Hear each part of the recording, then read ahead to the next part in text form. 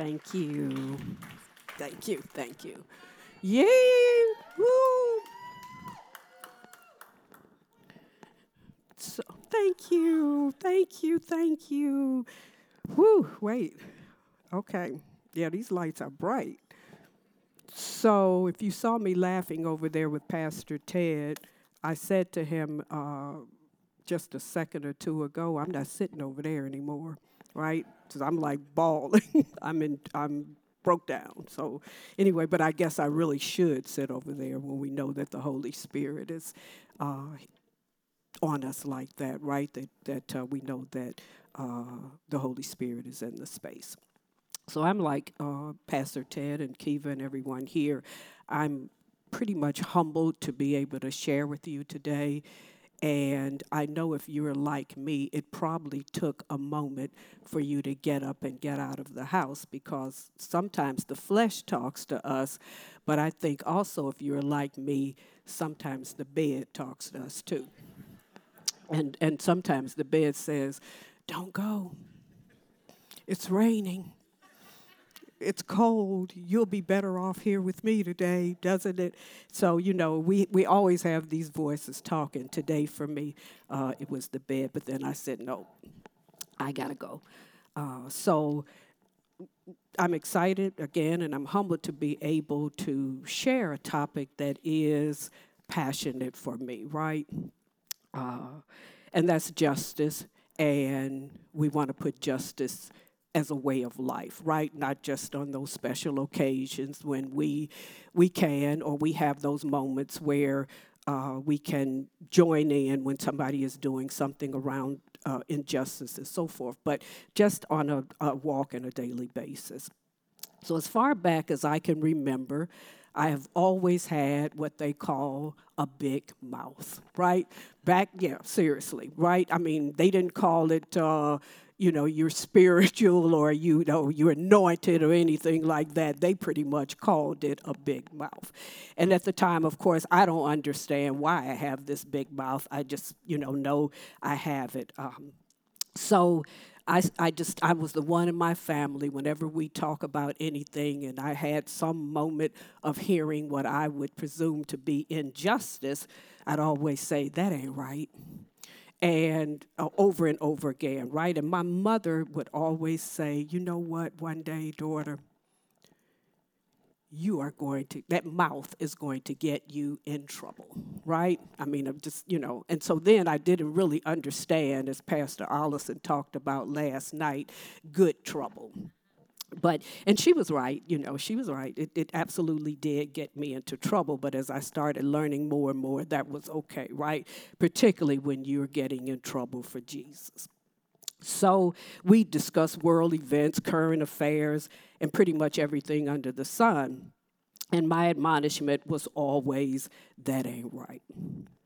So the one thing about having a passion for justice, it's always there for me. It doesn't go away. I get the prophet Jeremiah when he said in a relationship to God's word, his word is in my heart like a fire shut up in my bones. I am weary of holding it. Indeed, I cannot. And I understand this because, like Jeremiah, when it comes to doing nothing about injustice, indeed, I cannot. So, when we look at justice, let's just take a little note. It's a significant word in the Bible. The two most basic Hebrew terms in the Old Testament are tzedek, usually translated righteousness or conformity to a right standard, and mishpat, meaning judgment in the sense, S-E-N-S-E, of a right sentence in a court of law. And importantly, in the Bible, justice is used over 400 times in the Old Testament and probably nearly or over 300 times in the New Testament. So I think we'll all agree that it makes it significant or makes the word significant and worthy of our focus. Now, that's not to say that every word in the Bible isn't worthy of our focus, but today, let's center justice. So in thinking about justice as a way of life, But what does a Micah 6:8 lifestyle look like? As Pastor Ted shared, I want to share our foundational scripture for one of the values that we're centering today, and that's restorative justice. And Micah says, "He has shown you, O mortal, what is good." And what does the Lord require of you? To act justly, to love mercy, and to walk humbly with your God. I want you to hold to that scripture for a minute because I'm coming back and I'm going to point out something that perhaps you already see. So in thinking about what to share and, of course, asking the Lord, what say you? I remembered I had something on my phone some time ago about justice related to my bio. So when I put my bio out or I revise it or whatever that might look like, I'm going to always mention something regarding my mission and purpose as I understand it as advancing social and racial justice. So in this case, what came up for me is the scripture from Habakkuk or Habakkuk. You know, we can never get that one right, but you following me. So anyway, 2 and 4 says, where it says, "Behold the proud. His soul is not upright in him, but the just shall live by faith." So what stood out for me at the time was the phrase, the just. When I looked it up, it pointed to the word tzedek, the righteousness, and then I recognized that we who have given our lives to Christ, having been justified by his death on the cross, are the righteousness of God in Christ Jesus. So I could see that the just have every right to, as Micah 6 says, act justly. Sometimes I think we aren't qualified for certain spaces or to do certain things or even act on some injustices, when indeed we are. I remember not too long ago, my sister in Christ, Tori Driver, in a previous Bible study, and that's the Women's Empowerment Bible Study on Tuesday nights, still held virtually. And if you want to know what really did I say all that for, this is really a shameless plug for our small group, and you all should come. So anyway, the just, we have power and authority, and Mark 20:23 tells us that, and this is, of course, the story of Jesus walking along with the disciples, and after he cursed the fig tree. Peter says to Jesus, "Rabbi, look, the fig tree you cursed has withered." "Have faith in God," Jesus answered. "Truly I tell you, if anyone says to this mountain, 'Go throw yourself into the sea,' and does not doubt in their heart, but believes that what they say will happen, it will be done for them." That's a lot of power. That's a lot of power and a lot of authority. So when we take Micah 6:8 and Habakkuk 2 and 4 together, we should see something important. What should we see, Dr. Jerry? Well, I'm glad you asked. We should see those action words, both in Micah 6 and 8 and Habakkuk 2 and 4, and they should motivate us to do something. They are act, love, and yes, love is an action verb, and we know that Apostle Paul, he's clear about that, right? In 1 Corinthians 13, it's not that warm and fuzzy feeling we thought it was. And then Habakkuk 2:4, there is another action verb there, shall live. Now, just a little reminder that an action verb is something that expresses something that a person, animal, object, or process in nature, such as a storm, can do, right? Rather than expressing a state of being. So with that framework or backdrop in mind, and if you're taking notes or you want to have a little title for what I'm sharing today, it should be "The Just Shall Live by Faith / Action." Because adding that little / action tells us that faith must be in action. Our faith is action, right? So I want to start this this little talk about a Christian pastor and a soap maker, and you may have heard it before, and the soap maker didn't believe in God. So here we go. One day, as the soap maker was walking with the pastor, he said, "There is something I cannot understand. We have had religion, pretty much your religion, for thousands of years, or your faith for thousands of years.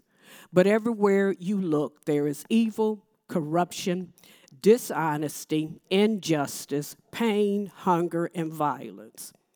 It appears that your religion or faith has not improved the world at all. So I ask you, what good is it?" So the pastor didn't answer for a time. And I imagine that he was thinking about, okay, Holy Spirit, this is one of those times when I need you, and I need you to show up. But he continued walking with the soap maker, and as the Holy Spirit always does, show up. Eventually, they approached a playground where children covered in dust, and they had been covered in dust for a really long time, and they were still playing in the dirt. Pastor looks at the soap maker and says, "Soap maker, there is something I don't understand. Look at those children. We have had soap for thousands of years too, and yet these children are still filthy. What good is soap?" So the soap maker, of course, he's like, what in the world? So he doesn't hesitate, though, and says, "But Pastor, it isn't fair to blame the soap for these dirty children. Soap has to be used," that action word, "before it can accomplish its purpose." Amen. The wise pastor smiled and said, "Exactly." And wise wasn't in the story, but I put that in there. So like our faith, as Brother James exhorts us, faith that's not used is ineffective. So James says this, and you know, if you read James, you got to do one of these, because James rolls, right? "What good is it, my brothers and sisters, if someone claims to have faith but has no deeds? Can such faith save them? Or suppose a brother or sister is without clothes and daily food. If one of you says to them, 'Go in peace, keep warm and well fed,' but does nothing about their physical needs, what good is it? In the same way, faith by itself, if it is not accompanied by action, is dead." And James, you know, he goes on. "But someone will say, 'You have faith, I have deeds. Show me your faith without deeds, and I will show you what I do.'" So I want to give you three things, three deeds, three things in particular that I strive to act out and do daily in this matter of not allowing justice or injustice to go on. I pray that it blesses you and stirs up any fire in you that might have been reduced to embers for one reason or another. 1, respond to injustice that you see. And I know that might seem like, what? But we must be honest. We don't respond to injustice when we see it, not like we should. For example, have you ever been in the airport, and not for example on this, but this just comes up, if you've ever been in the airport and you're on the moving walkway and it's O'Hare and you're wondering when it's ever going in, you are likely going to hear the loudspeaker, and the person on the loudspeaker is going to be sharing, "If you see something, say something," right? Pretty much on billboards, pretty much on, advertisements, wherever you see something, say something. So in Isaiah 58, 6 and 7, the Lord says, "Is this not the kind of fasting I have chosen, to loose the chains of injustice and untie the cords of the yoke, to set the oppressed free and break every yoke?" And what we see here again, I'll point it out, are those action verbs: loose, untie, set, and break. Because when we think about it, right now, the world needs the world needs someone who will grieve with them, who will act justly, listening to them, not diminishing their perspective and thoughts because you believe your way of thinking and being is the bottom line. Acting justly means walk with them through the valley of the shadow of death. The world needs people who will not always try to explain their pain away, but will patiently walk and sit with them. Acting justly looks like you don't turn a blind eye when your neighbor is involved in a domestic violence situation because you know that's what it is because you've seen their black eyes and the other physical scars. While you can't force anyone to love themselves or get out, you can offer them your love. It is that love that will shine and might even shine brighter if you slip a DV pamphlet in their hands. Acting justly is calling your legislative offices and sharing with them if you want their vote. If they want your vote the next time around, then you'll have to help pass Karina's bill. A new bill that's on the table after a mother and daughter were killed by a gun by the husband and father. The bill demands guns to at least be illegal, and this is that whole fight about gun violence in general, but at least to be found illegal when an order of protection has been filled. 2, be a voice for the voiceless. Proverbs 31, 8 and 9, and some of this we heard last night, and Pastor Allison and I haven't talked, but when it comes to justice, there are always these common denominators. So Proverbs 31, 8 and 9 says, speak up for those who cannot speak up for themselves, for the rights of all who are destitute. Speak up and judge fairly. Defend the rights of the poor and needy. And every day, if you're like me, you run across someone who can be identified as the poor and the needy, and one day it may be me. Many days it likely is me. So for us, the just, we should speak up. And I do use my big old voice, big mouth, and it does get me in trouble. But as Pastor Allison shared yesterday, it is absolutely good trouble. I will tell you that I've lost jobs, I've lost friends, I've lost family, but I wouldn't have it any other way but God.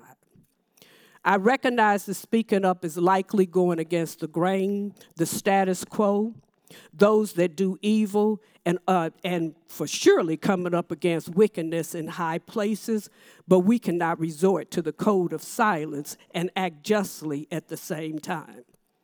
As Jeremiah says, indeed, we cannot.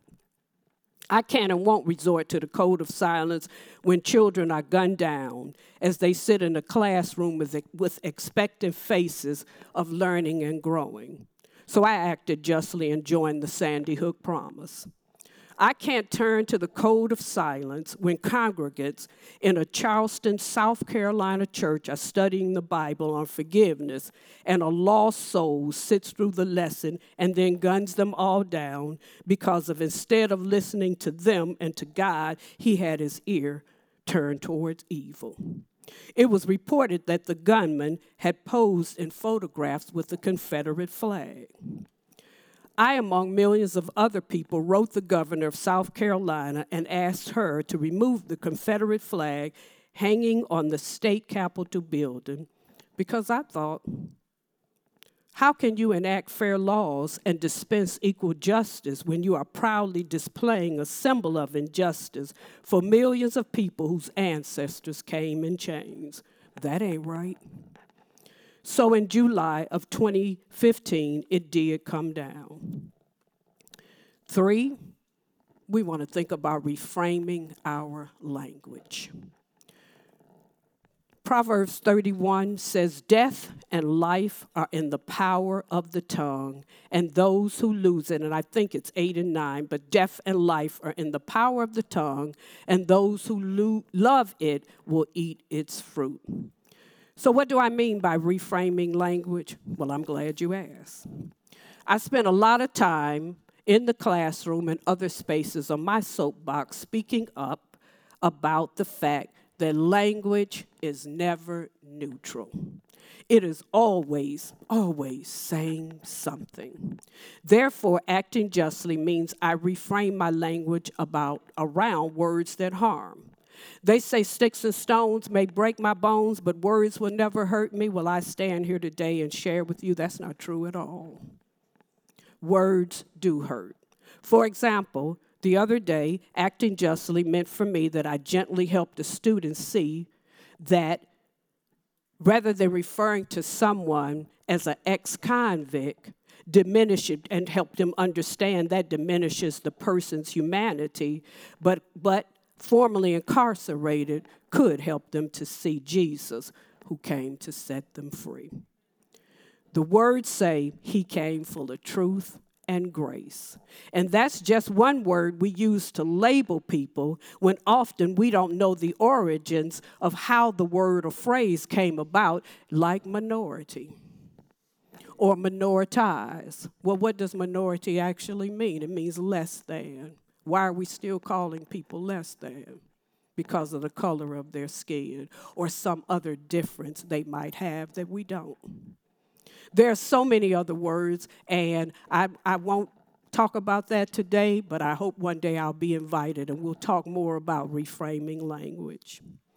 Author K. Ward Cummings, a former senior congressional advisor and author of the book Partner to Power, wrote in the Baltimore Sun, words are powerful things.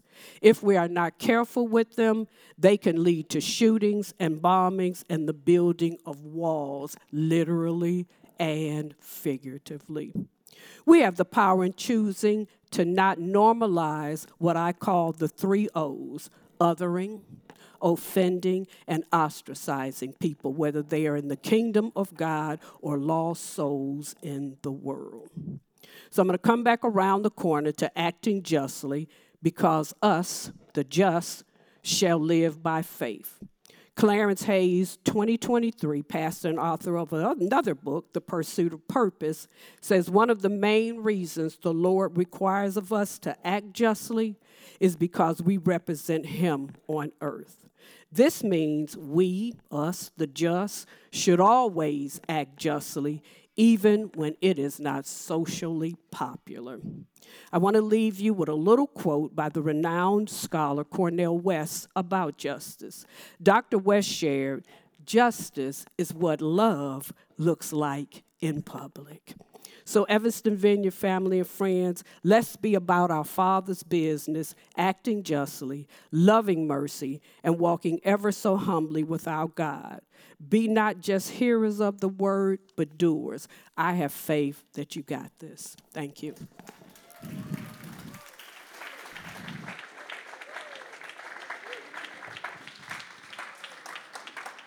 Thank you so much, Dr. Jerry. Super practical. With those things in mind, I would like to invite up our panelists. As you make your way to the stage, I've got a couple of notes. There's a wealth of wisdom and information coming forward. We won't have time for everyone to answer every question, but I would love for us to glean as much as possible in our short amount of time together. As a reminder, these folks and others will be right outside immediately after this session. If there's a burning question that you wanted answered and they didn't get to answer it, or if there's a perspective that you would like to hear, they're ready. They'd love to answer any questions you have, pray with you, help process some of what you have heard.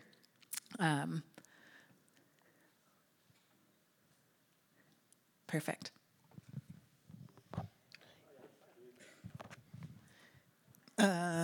Samuel. Oh, that one's me. Sorry. Yeah. If someone could take the table, please and thank you. Thanks. Thanks so much.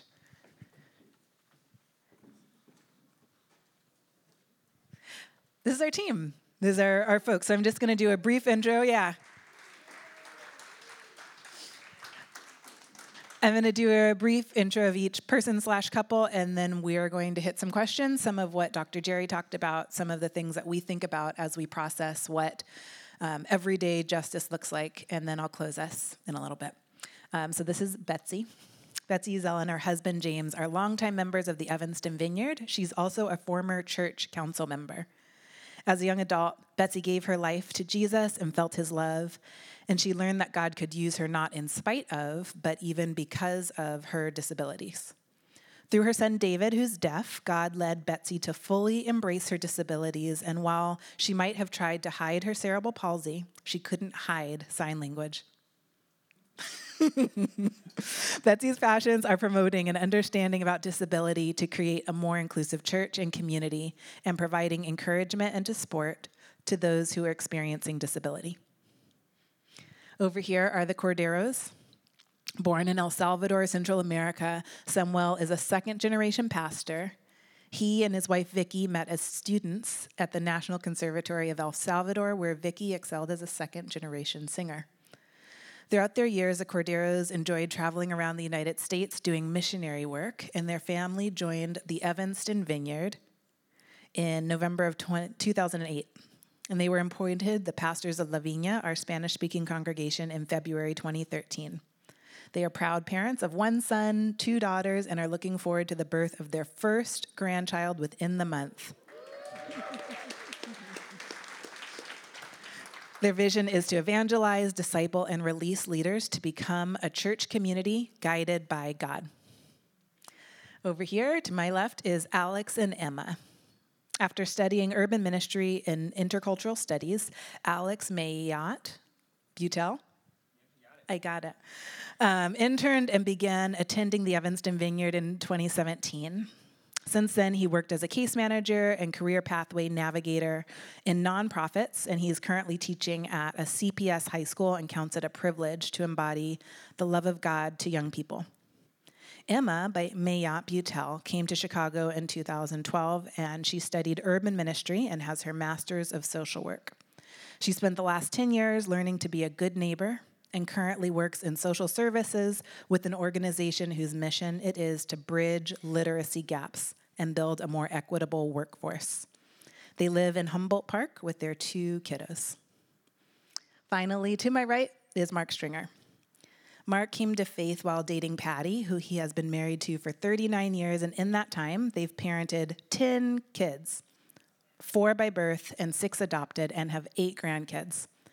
The Stringers have attended the Vineyard since 1983 and have been active with serving several different ministries in that time, namely helping folks access clothing, groceries, resources, and hope through the Care Center, serving in and at Good News Partners, a local shelter and affordable housing ministry, helping newly arrived people be integrated into La Viña, and hosting a small group in their home for the last 27 years.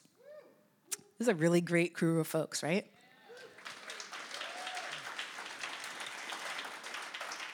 Yeah, we were really looking forward to our time together. So my first question is for everyone, if you can take a chance to answer, and it's a 2-parter. So Dr. Jerry spoke about ways that she does everyday justice. Can you give us an example of how you practice justice in your everyday life and what drives you? I'm going to start with Betsy because you have the mic. I think you can just start talking. Am I on? Mm-hmm.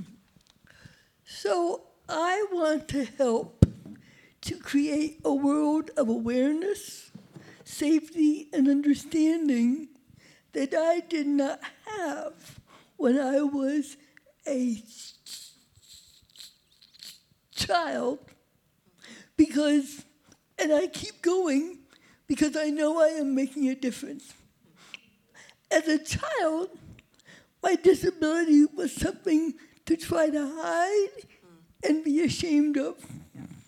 There was no one else like me, and no one to teach us about disabilities.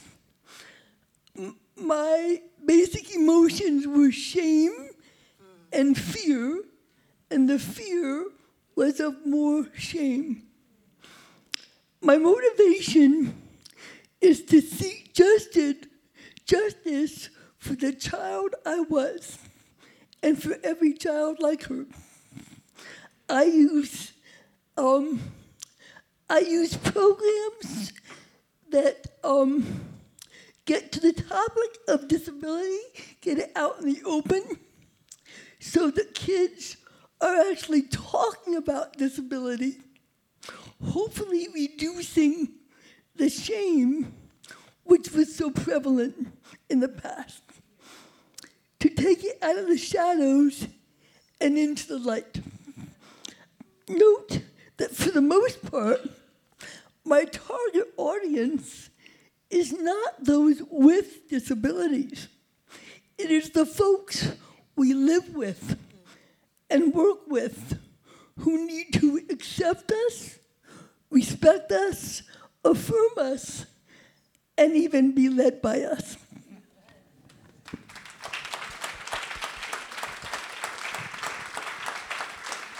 Corderos. Thank you, Betsy. Corderos. Para traducir. Gracias. Viniendo de un país sumido en guerras, y ver tantas injusticias, Coming from a country that it was like really submitted by war and a lot of injustice. creo que por naturaleza hacer justicia fue desde que nací.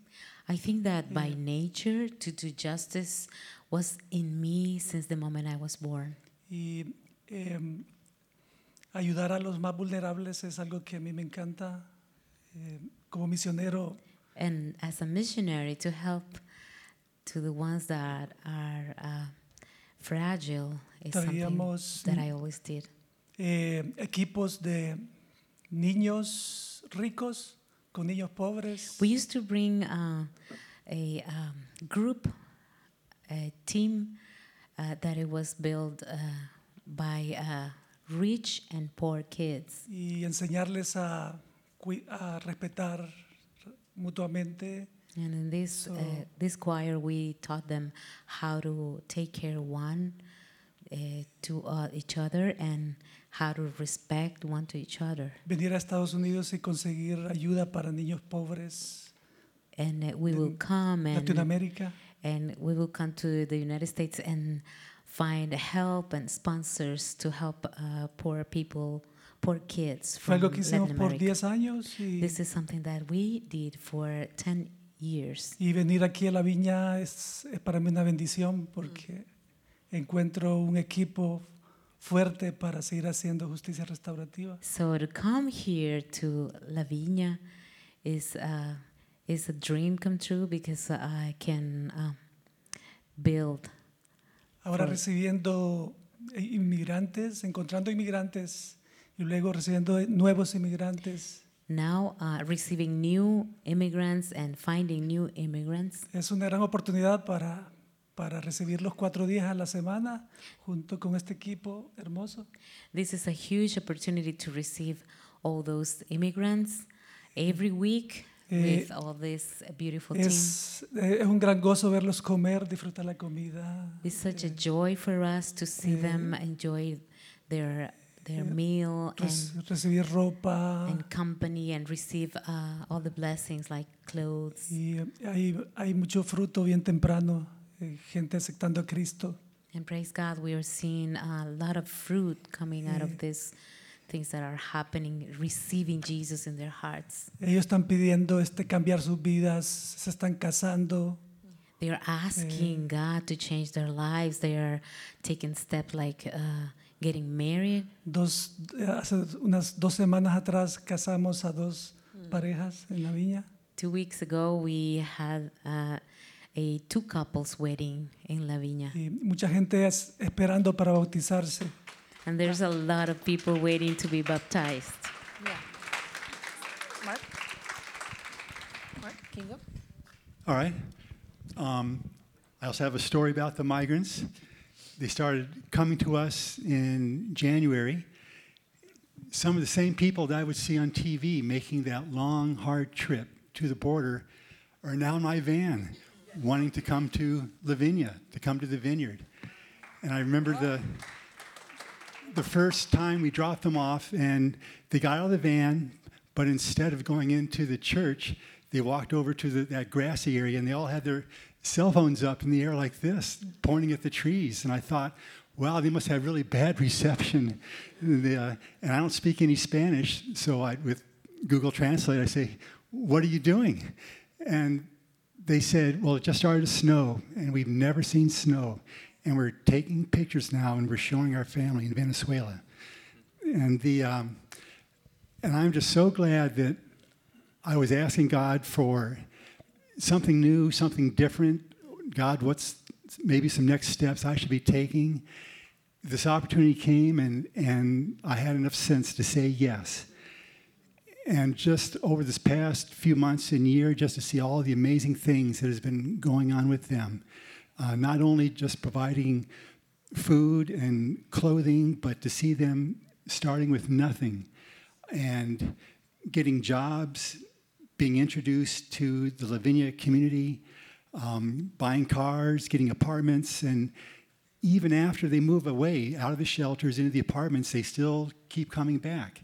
And now they're bringing their friends, lots and lots of friends, more than we can get in our cars to bring them here, but they just keep coming. And I just feel privileged that I said yes to God and that He allowed me to be a part of all this stuff happening, and especially just the changed lives, the commitments to faith, the baptisms that we're seeing. Boyfriends marrying girlfriends because they know now it's the thing to do, and just the going from despair to hope. And for me personally, to say yes to God, and that being the first step to be a part of all that. Thanks, Mark.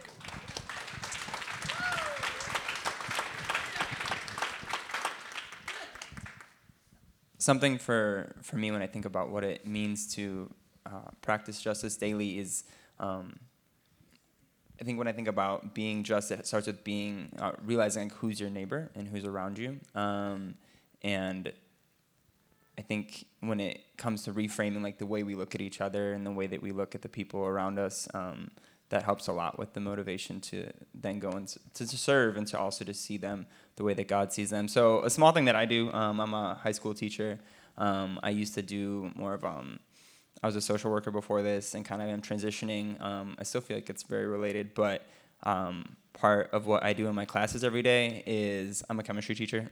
So I have them all, when we start the class, we walk through this statement, kind of playing off of the word matter. So like matter has to do with chemistry, but it also is a word in English that talks about like value and importance. So I have all the students say first, I matter, and then look around and say you matter, and like collectively we matter. And I say it every period, and by the end of the day, I'm a little bit done saying it, and I think they might be done saying it too, but for me, it's something just to try to help reframe the way we're looking at ourselves and the way that we're looking at each other, and then also thinking about like what does it mean for us to say collectively we all have importance. So I guess that's like a daily thing that I'm trying to do. One, because I need to hear it, but then also I think it's important for our young people to be reminded that they are really important and that there's a lot of importance in the people around them and then like them as a community. So yeah, that's something daily that I think hopefully points towards that like neighbor aspect that I think the Bible's all about who are the people around you and how is God asking you to love those people who are next to you. If you're on a panel, can you say ditto? Yes. I was, the first thing I thought of when I saw, thankfully Kiva gave us these questions beforehand, so you could think about it, but the daily task of, I put it in my bio, being a neighbor and actively choosing to see people as image bearers of God, and asking the Holy Spirit, okay, like how can I see people and hear people, my coworkers, my children, not just the people who live in your building or on your street, but that you interact with strangers all day long. Like, what do they need? What is their story? And daily just choosing and knowing, I need to hear them. I need to see them. They need someone to hear them. So that feels like a really simple answer, but it is really the root of all the other things we do, whether it's saying, that ain't right, like Jerry said, at the small things that are said or done around you. Part of that is choosing to see it. Yeah. Thanks, y'all. That was very rich. So as you feel led, please just pop into these questions and we will try and get through as many as we can. The first, referencing our title for the conference, can you tell us about a time that you have experienced the Spirit as you do the work of justice?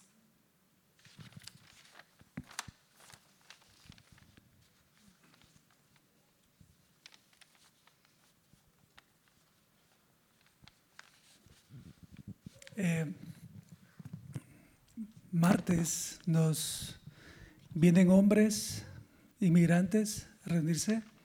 On con Tuesdays, nosotros. I meet with, it's like a talk for men specifically, Específicamente más o menos como 25 hombres, 24, 25 hombres. like around 24, Y- 25 men. A la par está el grupo de mujeres también.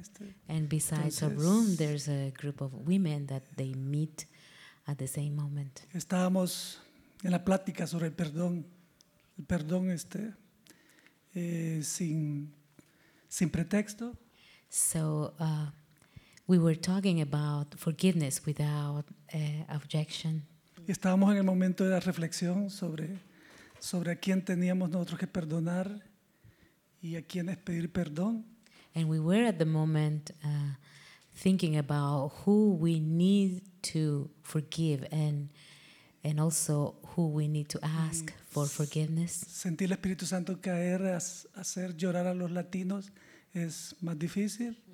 And I know that to make Latinos cry is a por little machismo. more difficult because they Entonces- are like with the machismo. Vi a muchos hombres al mismo tiempo llorando al reflexionar sobre el perdón y entre ellos algunos pidiéndose perdón. And to see all fue- these men at the same time crying and asking for forgiveness and forgiving one to each other, it was so amazing. Can I jump in? Thank you. So you would send me those pictures of these men on Tuesday nights meeting with you, and I think I forwarded that to some of you. That is just so exciting. That's really the capstone of what is going on in their hearts, because they're not just coming for groceries or for stuff, but they are coming to meet with God.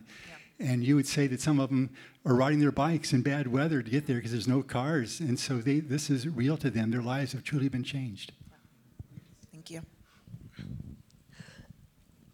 So I have opportunities to share not just with kids, but with adults as well in PTAs, in civic organizations, in churches, and even at work shortly before I retired. And I've had people come up to me and say, after hearing you, my life is forever changed. Or one man at work who I didn't know at all and was from maybe a Hispanic background just seemed to communicate that he felt affirmed for the first time in his life. And I believe that there is a spiritual power at play when I embrace my weaknesses and share my story. 2 Corinthians 12:9 is true. The Lord said to me, my grace is sufficient for you, for my power is made perfect in weakness. Nothing else explains to me the impact I have had. Yeah.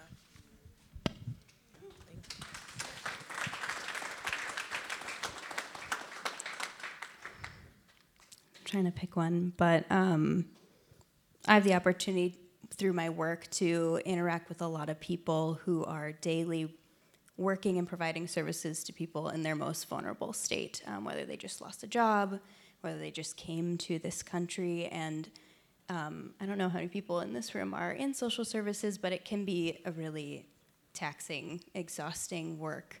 And in the end, when you see that person get the services they need or get the job or just coming in, there's something about seeing transformation in people's lives from just like a small thing that we take for granted, that it just deepens your love for those people that you're working with. It makes your work mean something again. I feel like I am definitely guilty of getting maybe apathetic of like, what am I doing? Does the work I do matter? And it's the stories that come back of like, you changed my life and you felt like you didn't do anything for them at all. And I think that is something that I've been experiencing a lot, thankfully, recently, of just getting those small returns of like, okay, like there is impact in this, and it's not by like our power and our energy. Like it is that continual drawing from the Holy Spirit to fuel the work that we do. So yeah, that's my example. Anything?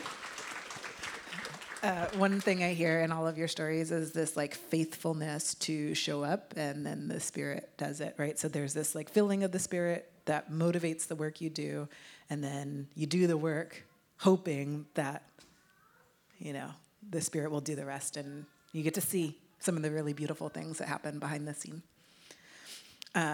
Next question. Sometimes, for a variety of reasons, the church lags behind in its justice response.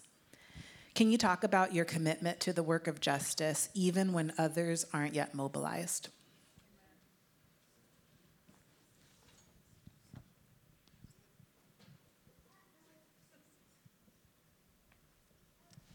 Did you have something, Betsy?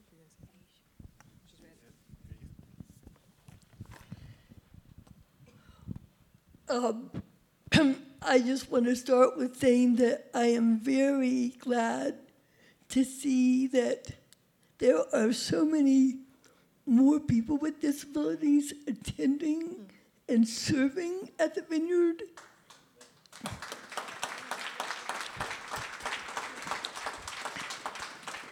And I want to emphasize the serving part especially, because it's been very much a team effort with the staff, the volunteers, and it's very good to see this. There is more to be done to promote understanding and inclusion.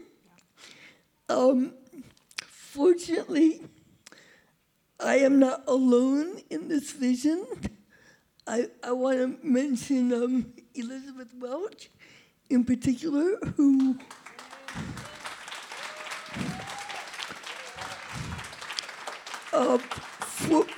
for years we have labored side by side in having various kinds of small groups, and Elizabeth has gone just had of constant ministry into the lives of people with disabilities, and others as well. There are many others in the church who have been part of that success and continued work over the years. We currently have a team that prays every 2 weeks, and we have a couple of small groups. We have a moms of kids with special needs group, parents, if dads want to join, that's great. And we also have a Care for Caregivers group.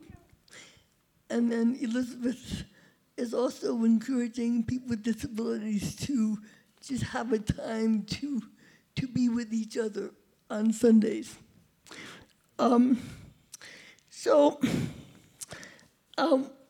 I think I feel like whereas there is usually a staff member who is sort of a liaison for work with disabilities, it feels like the person usually has more important things to do, and maybe that's my problem, but that's my perception. And I guess we just have to be encouraging to each other and encouraging to the church to keep plugging away. Sometimes we just have to be persistent and point things out more than once. And I'm going to risk rocking the boat, and I told Jess I would, by pointing out that as far as I know, this stage is the only inaccessible place in the church. Thank you. I'm ready. I think invitation is a huge piece of staying committed to this work. Thinking of the Micah passage that Jerry brought up, like these are all actions, like the requirement to live justly, walk humbly. It's kind of a concept at first. You're like, oh, that's the ideal. That's what the Lord requires. But in order for that concept, that ideal, to actually turn to action, to turn into like being just and acting humbly, there's transformation that has to happen in there. And everybody's in a different spot. So even if the church or your community is lagging behind, I think the invitation piece, if you're partaking in something, whether that's a program or if you're feeding people goes a long way. If you're having a meal, inviting people to join along. If you're going to a protest or a march, or you're going to serve somewhere, inviting people that are in a different spot in that transformation, from wanting to do justice and actually doing justice. It encourages you. You're not doing it alone. But you have to invite people in. Like, you can't just keep being like, well, they're going to catch up. You have to invite people. That's what I'd say.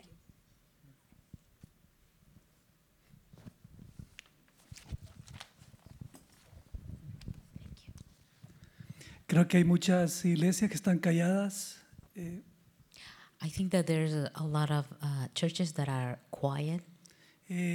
Aunque Estados Unidos para mí es como una super bendición. Even though to us, the United States is such a blessing for us. Vengo de una familia bien pobre, de pastor, de hijo de pastor. I come from a pastor's family, from a very poor family. Y fui patrocinado por una familia de Estados Unidos, de pequeño. I was sponsored by a family from the United States since I was very little. Probablemente esa familia no sabía que yo iba a ser pastor, o no sé si Probably iba a ayudar a otros. this family didn't know that I was going to be a pastor when they started taking care of me in kindergarten, and I was going to serve the Lord.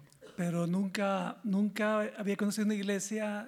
Tenemos la bendición de estar aquí en Evanston Vineyard, que está bien balanceada en los valores, y la justicia es una de las prioridades. It's very, very beautiful to be in this family of Evanston Vineyard and to see how well balanced is in this priority and the values.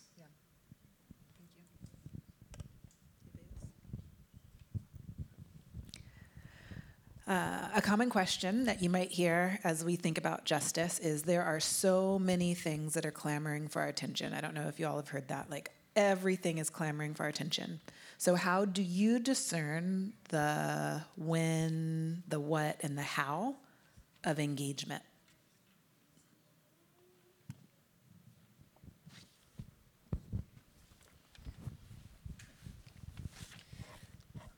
One thing I thought of in looking at this question and thinking about it is first just where's your heart at, or where is God tugging at your heart? I think there's so many things you could do, and I think it's maybe easy to become overwhelmed with like, there's just too much for me to do, but to find maybe that one thing that you have a personal connection to, or maybe you have a friend or a family member who it is connected to, and you decide, oh, I'm going to go do that.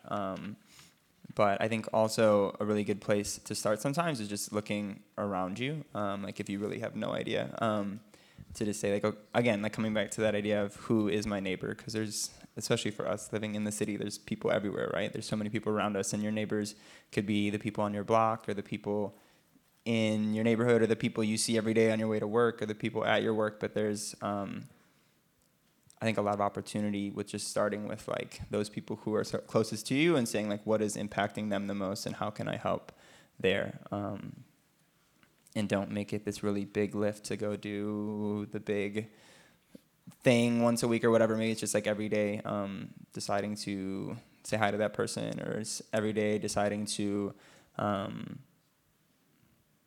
maybe like change the way you're looking at them and decide I'm going to maybe advocate then because I see that there's a problem here. So I think if you can maybe ask yourself, all right, like what is going on around me, and then like what can I do? I'm trying to give like a concrete example for that. Maybe, yeah, just realizing like there are so many people coming to Chicago, for example, from Venezuela and other countries and saying, okay, these are neighbors for me. Maybe it is bringing food once a week. Maybe it is writing to like the local governments, or maybe it's like volunteering at the care center. I think there's a lot of opportunities that don't require you to maybe like reinvent something or do something new, but just to see the people who are around you and decide to step out and to love them.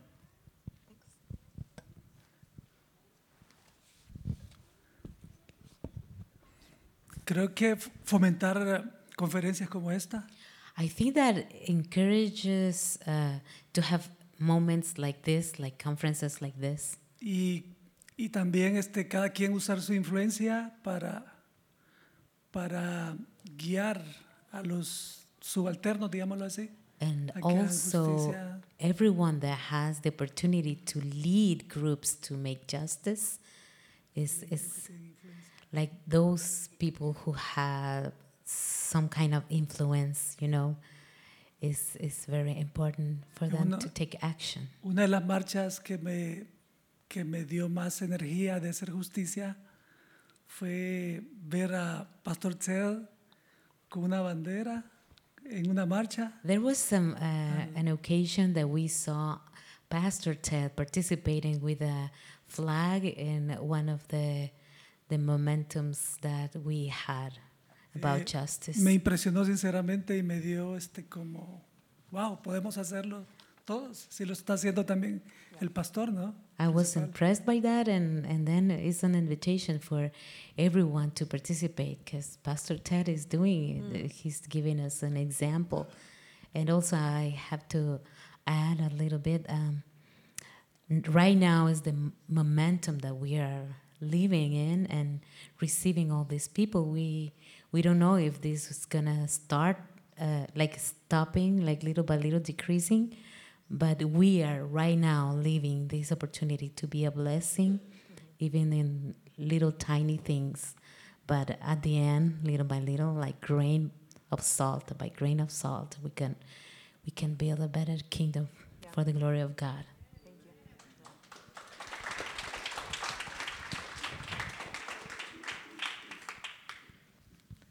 Any final words, thoughts, or encouragements for our church?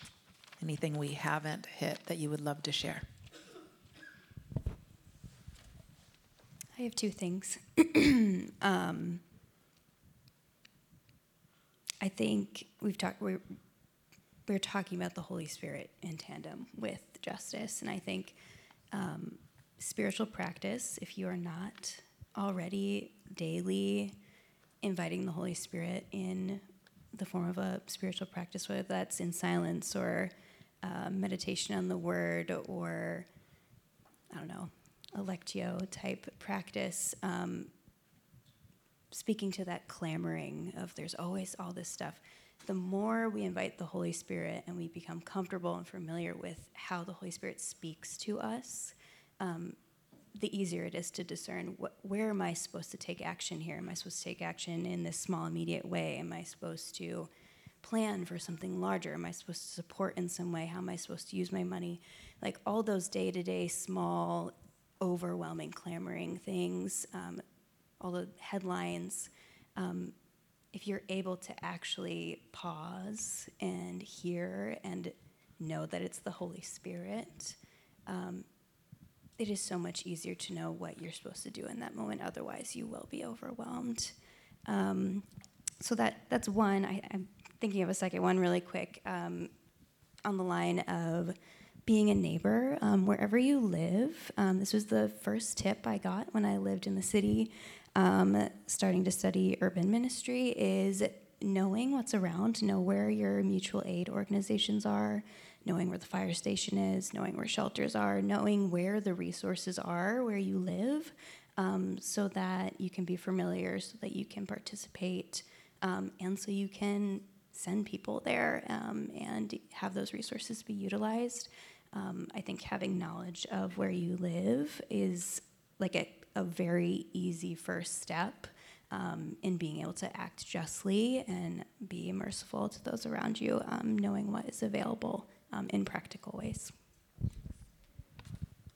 Just one really quick thing. I think that it's important to recognize that oftentimes doing the daily justice will be uncomfortable. It's usually not. I mean, we live in a really busy world, and it's a lot easier, like Dr. Jerry was saying, to maybe not want to say something in the moment. Just be like, I'm going to breeze over that, or I don't want to rock the boat.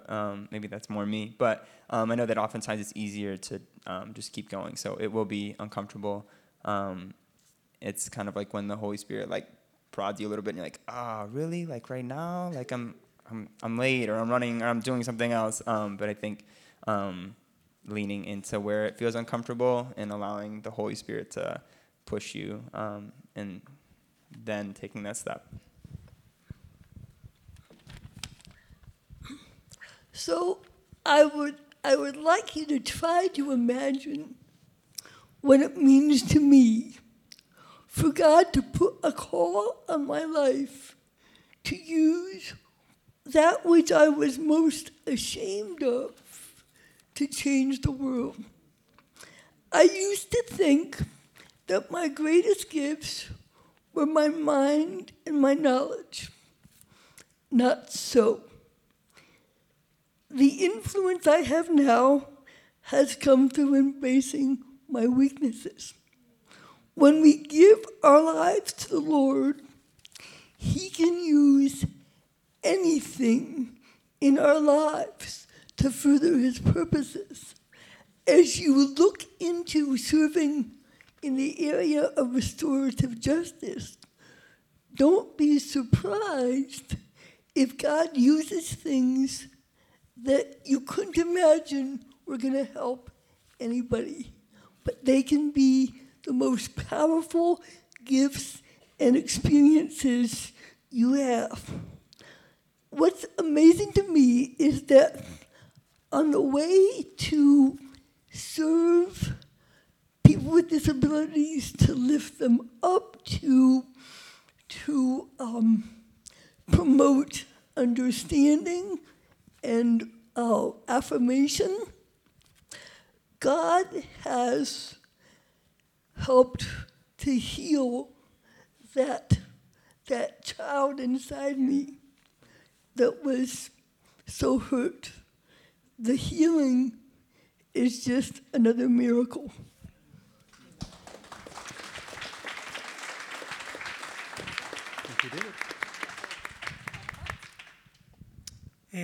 Mateo 6:33, más buscad primeramente el reino de Dios y su justicia, y lo demás vendrá por añadidura.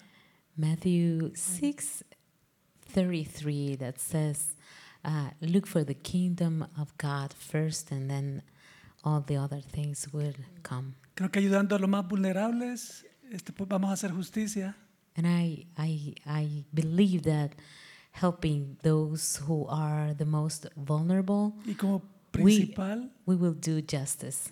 Como principal vamos a llevarlos para que el reino de Dios llegue a ellos. And as a main purpose, we're gonna lead them for the kingdom of God to reach them.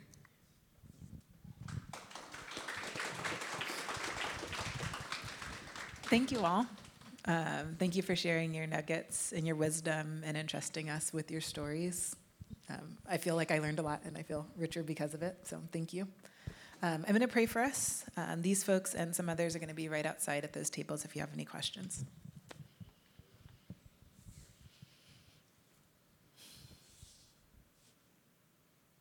Jesus, thank you so much for the ways that you have gifted each of these leaders to hear your voice and respond well. God, would you equip your church to be folks who hear your voice and respond, who lean into your spirit to serve anyone who you are asking us to engage with. Jesus, would you make us courageous in you? Would you fill us with hope? Would you give us your eyes and your heart to engage with the world around us? Fill us afresh, God. I pray these things in your name. Amen.